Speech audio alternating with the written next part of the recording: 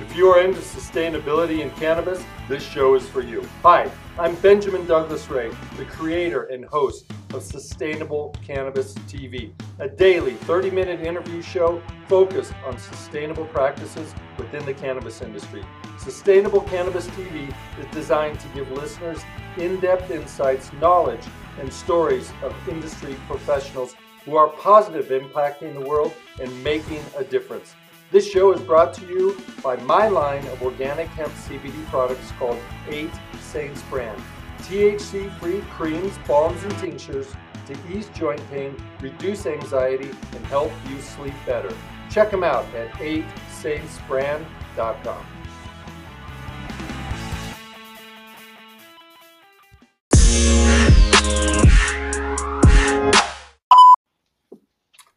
Hey, it's Benjamin Douglas Ray here with another edition of SustainableCannabis.tv. Today I've got Tom McNamara here. He's the president of Protective Packaging Solutions. How are you doing today? Benjamin, I'm doing pretty good, all things considered. How are you? Excellent. Well, happy Martin Luther King Day today to you. Thank you. This episode is brought to you by BuzzFeed, LinkedIn for Leaders, and 8 Saints brand CBD products. You can look at their URLs down at the bottom of this page. So I want to give some context here. Tom and I went to competing high schools. It was just a few short years ago, competed in athletics against one another and reconnected here in June of this past year. He's got an amazing factory here in Denver. They've been working on packaging for 25 years. He's had this company.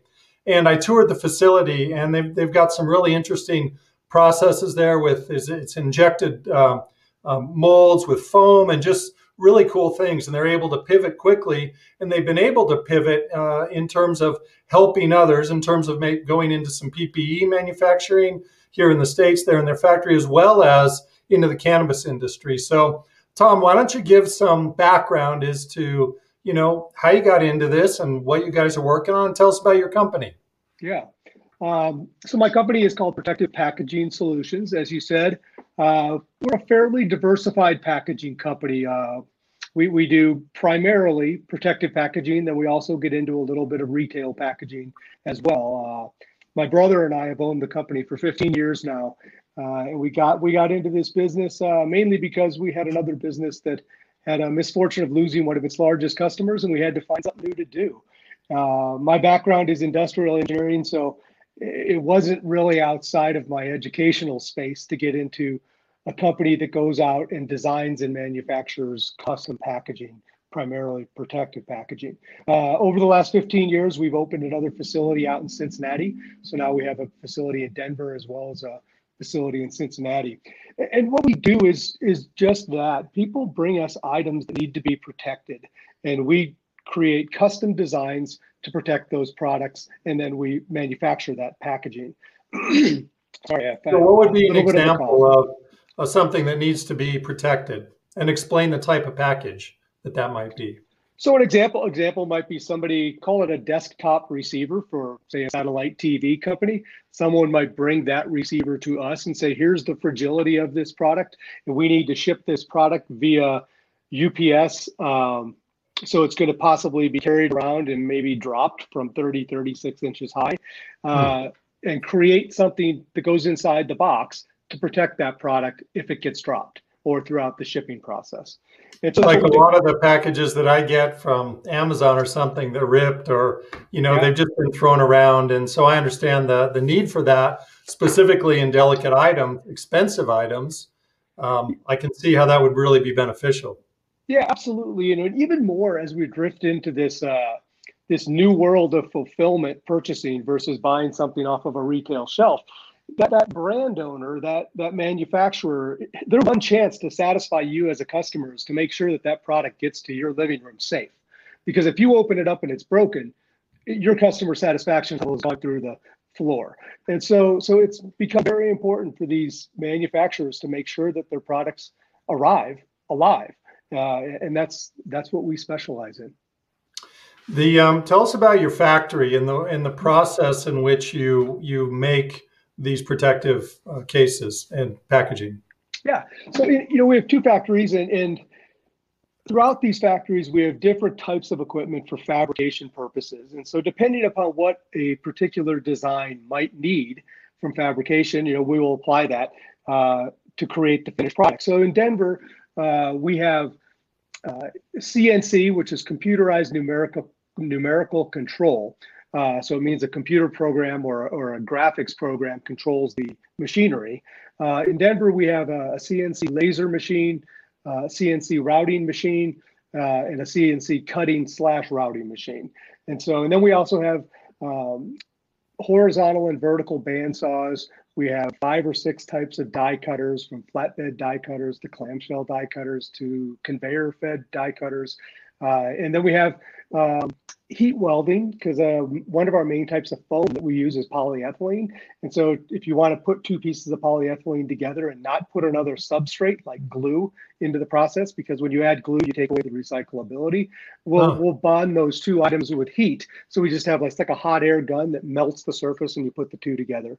So we have a pretty extensive heat welding assembly setup. And then we do also have an auto gluing assembly in case we have to just combine substrates, that the only way to do it is through glue.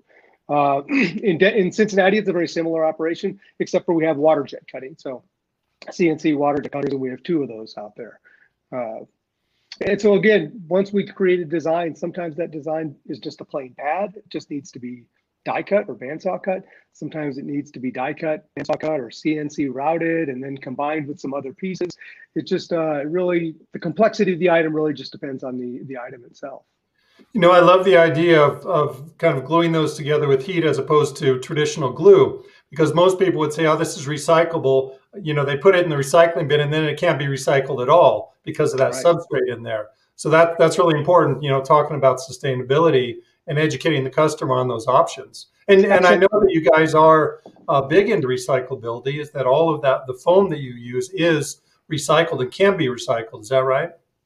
Yeah, so foam gets a little bit of a bad rap, I think, because mainly because some of the large curbside recycling companies have, to this point, chosen not to accept it in their curbside recycling. They could fully recycle the product. Anytime it's a single polymer plastic, it can be redensified, repelletized, and recycled, as long as there's not another substrate added into the middle of it, like glue.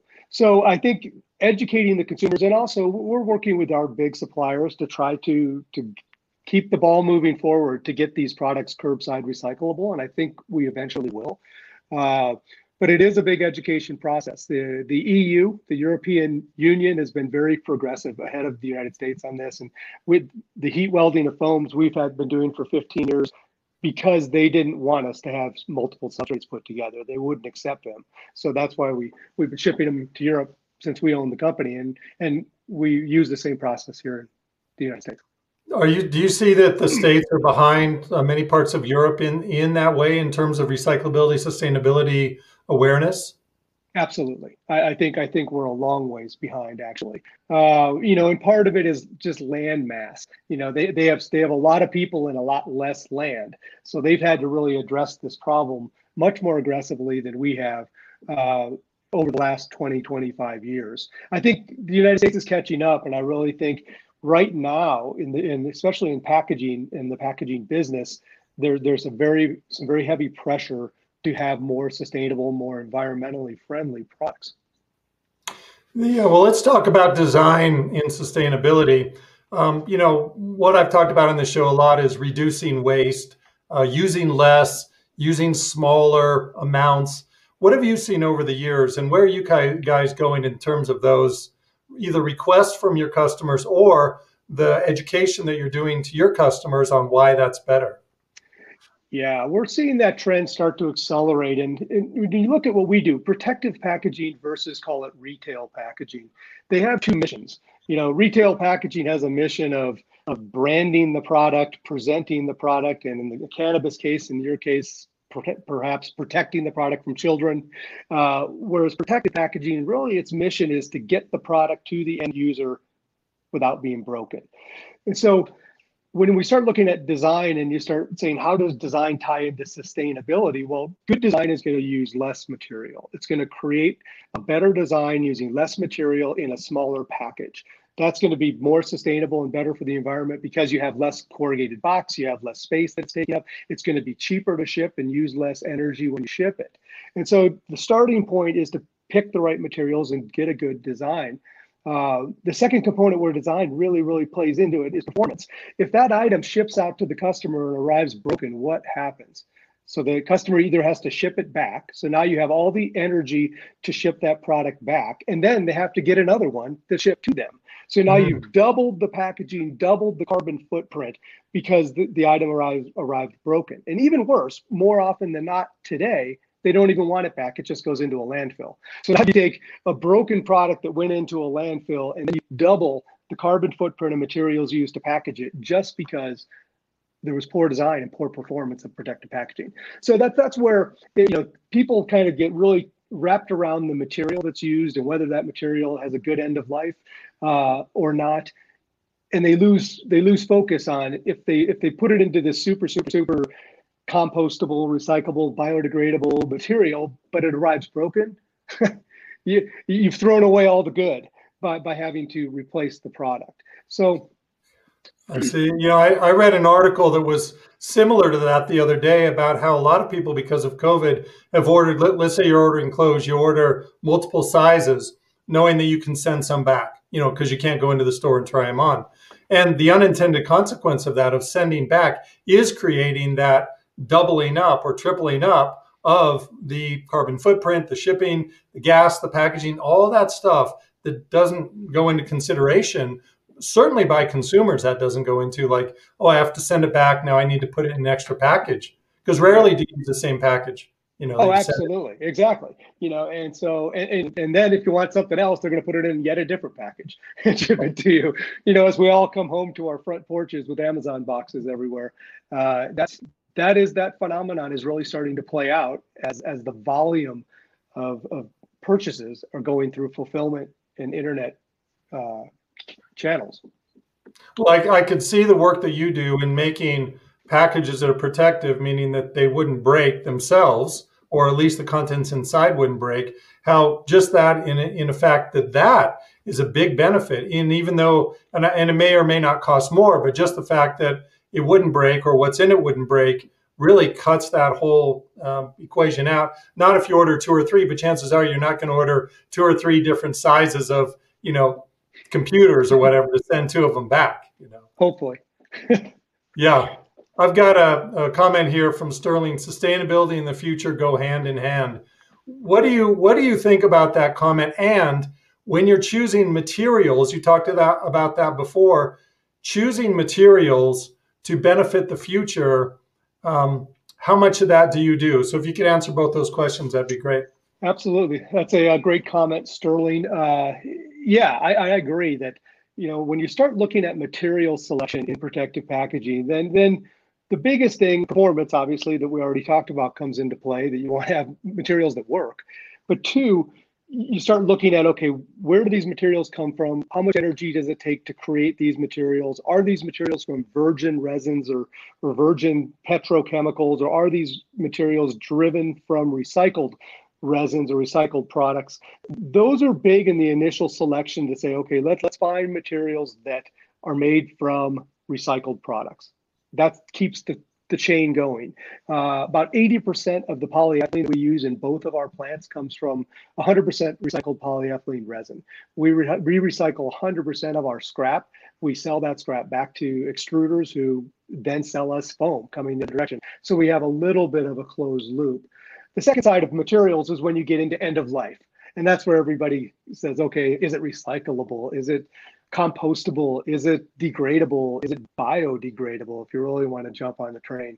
And those are very important aspects to look at, to say what is happening to this product when it gets to its end of life. Is it being recycled?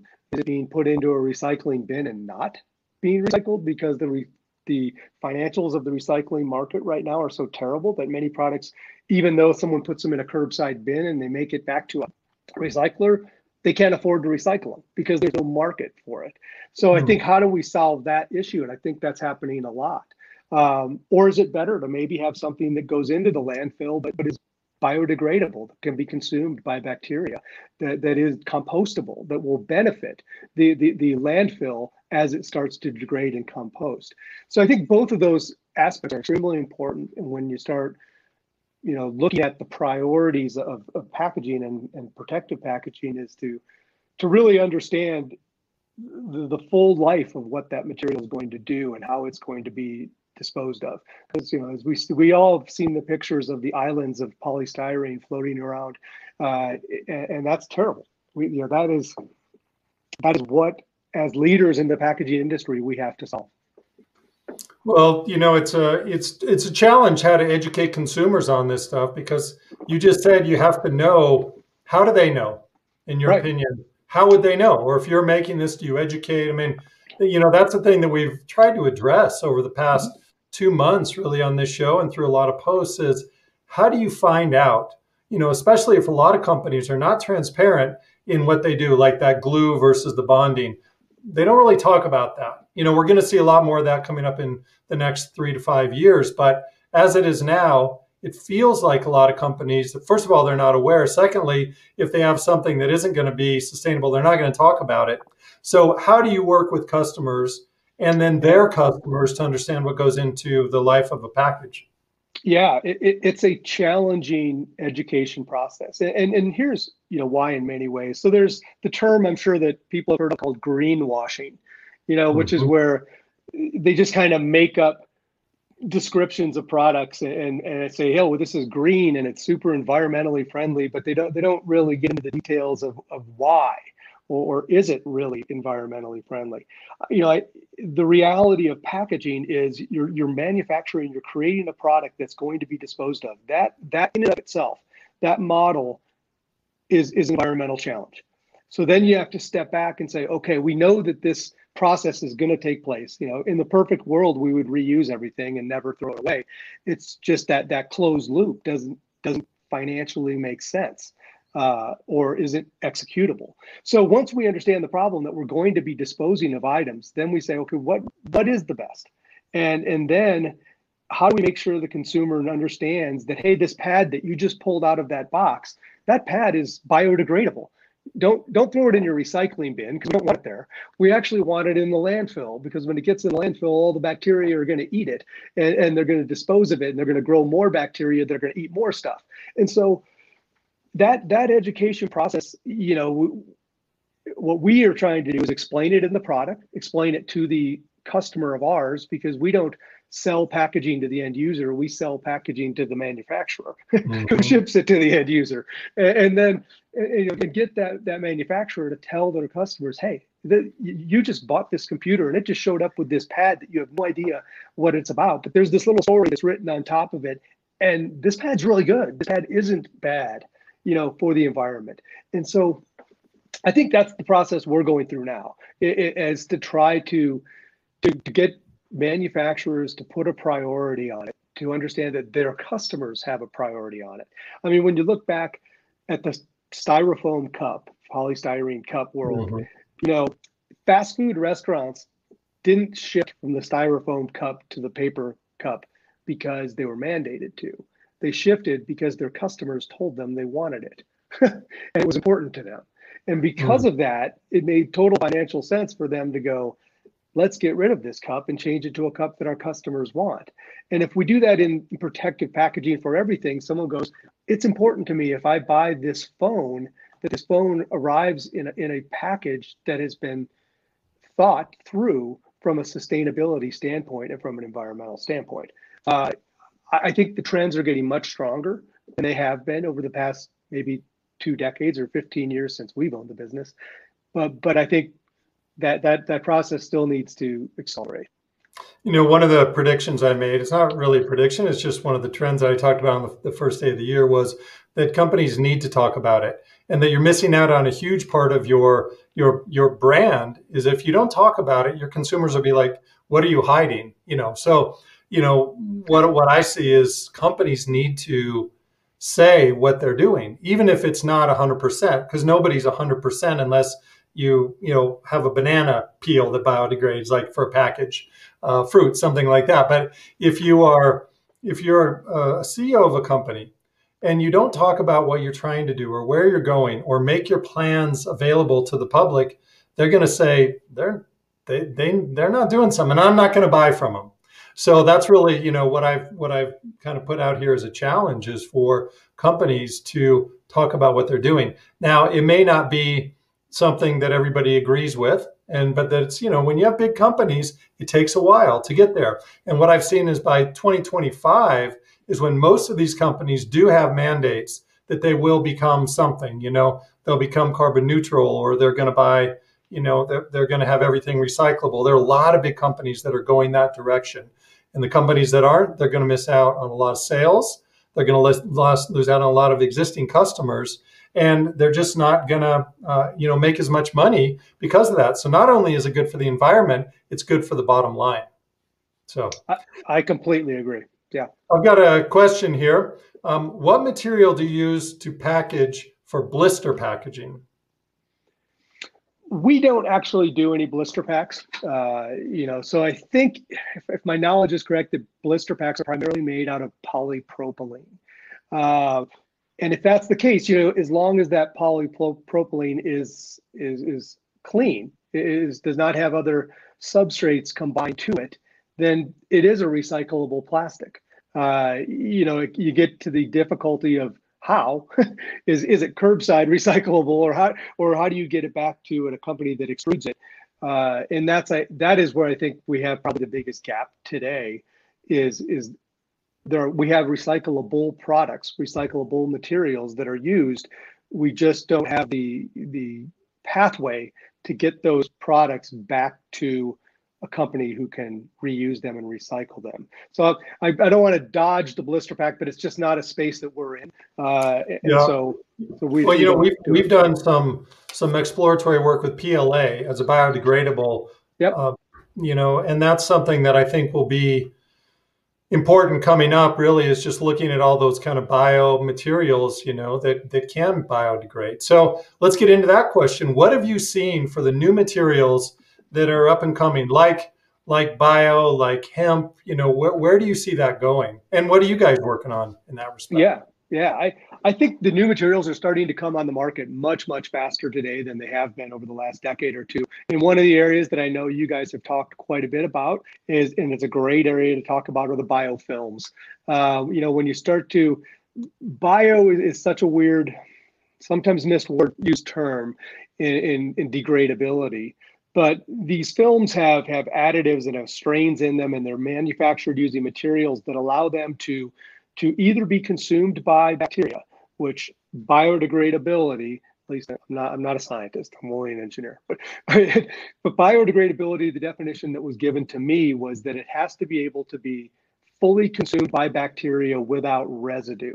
So when you really cross that line, a lot of these films maybe aren't 100% biodegradable, but they're gonna degrade. So they're going to break back down into original components, and the components in there that are used with materials that bacteria can consume are going to be consumed. And so they are far better than a material that's going to sit there and have a 1,000-year half-life in a landfill. And these films are really coming online. We're working with a company right now out in Kentucky that we've designed a pad that has biofilms layers over it, and then has inside of it has degradable, like peanut almost, that makes this pad pliable, and it makes it very solid for packaging as well as for temperature controlled shipping. And this pad is compostable, completely degradable in a landfill. So you compare that pad going into a landfill versus make a piece of EPS or even a free rise urethane or something where there's a combination of chemicals, and these are far, far better. I think you're seeing more of these biofilms and plastics in some of the thermoforms and blister packs that are coming out. Companies are getting aggressive to use it for the same purpose. You're going to have a product that works well for the packaging, and then has this component that's going to allow it to degrade in a landfill. So that's one product we're really excited about. We hope to really be pushing that, by probably the middle of 2021 is our goal.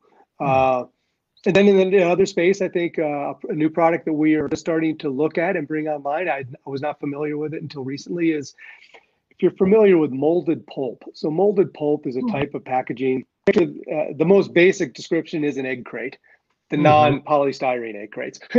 And what it is, it's the slurry of paper fiber that is put together that is then poured into a mold, and it forms the shape of that mold. And you see molded pulp packaging throughout the protective packaging world, and it's a very good product. It's paper, so it is already 100% recyclable. But now, a product that we just saw coming online was a pulp product that, instead of being made by paper fiber, is made by hemp waste. So they're taking the hemp waste and saying, let's incorporate these fibers into a molded pulp product. And we're coming up with a performance product that is equal to that of the paper product, but you're disposing of the hemp waste in a very, very, repurposed way, which is a benefit. And then it kind of completes the circle, especially in the cannabis industry, where in Colorado, obviously being the first state that has crossed the line in the United States, we've become very involved in cannabis packaging because it's such a large industry. Mm-hmm. That's interesting about the hemp. I get questions all the time about that, about hemp packaging. And, we've done a lot of work, Santa Packaging, whom we work with, they're big into hemp. And I think it's going to be something that's only going to grow. I mean, hemp is a huge, huge market. And if there are ways that we can figure out ways to do more like what you're talking about with the pulp, that would be something that would really, be beneficial, in my opinion. I agree. I think one challenge when you get into substantive packaging, so you're using, say, hemp instead of using paper fiber, most of the time when you do this, the cost goes up. Most of the time, and then it becomes very difficult. People are like, yeah, I love the story, but I can't pay more. So why is it more expensive? Well, just in general, unless it's a byproduct or unless it's like a waste where you're in a sense getting it for free, the paper production and paper mill and paper fiber production is such a massive industry, and they have such hugely high volumes that they're able to produce these products at a lower cost than the people are able to produce a hemp fiber. So even though someone might really like the story behind hemp, it's unlikely that they're going to produce it at a lower cost than paper at this point. Now, again, if it's more of a byproduct where you're doing something and then you're getting this leftover that is in a sense free, then you can make it. And it is in the packaging we're showing that this hemp product coming online is less expensive than traditional molded pulp because of that. So it's not only just a great story, it is less expensive packaging, so it's more effective. Right, good. I've got a comment here from James from before. The challenge with PLA is that only biodegrades in commercial facility does not do well in the recycling chain. Net effect can be negative. So thanks for that information, James. I'll look into that. Thank you. So, Tom, what else do you see coming online, at least, let's say, over the next 5 years, other than kind of biofilms and hemp? What are you excited about? The other side is I see people using, one thing in protective world, the electronics side of our business, these devices are getting more and more durable. And because of that, when their durability goes up, then their need for traditional cushioning as a packaging starts to diminish. And so what we're going to start seeing as a trend is more and more fully recyclable products, call it like corrugated or even chipboard, being used as a cushioning component inside of a package. So you don't even have, call it a foam package inside of it because the product doesn't need it. And I think that trend is something that over the next 3 to 5 years, we're going to be seeing more and more of it. And in our Denver facility, we recently just added some digital printing, as well as our ability with a flatbed cutting table and routing table to be able to create these designs, fully create them, and have printed products that are complete packages and have protective packaging components without really the addition of any foam or any cushioning product. And so that's something that we're actively accelerating our business in that direction. So it is, again, less is more, less, really, what we're going to see is less packaging, more innovative packaging, maybe more air cushioning, just things so you have less, whatever the material is, to go in to protect your products.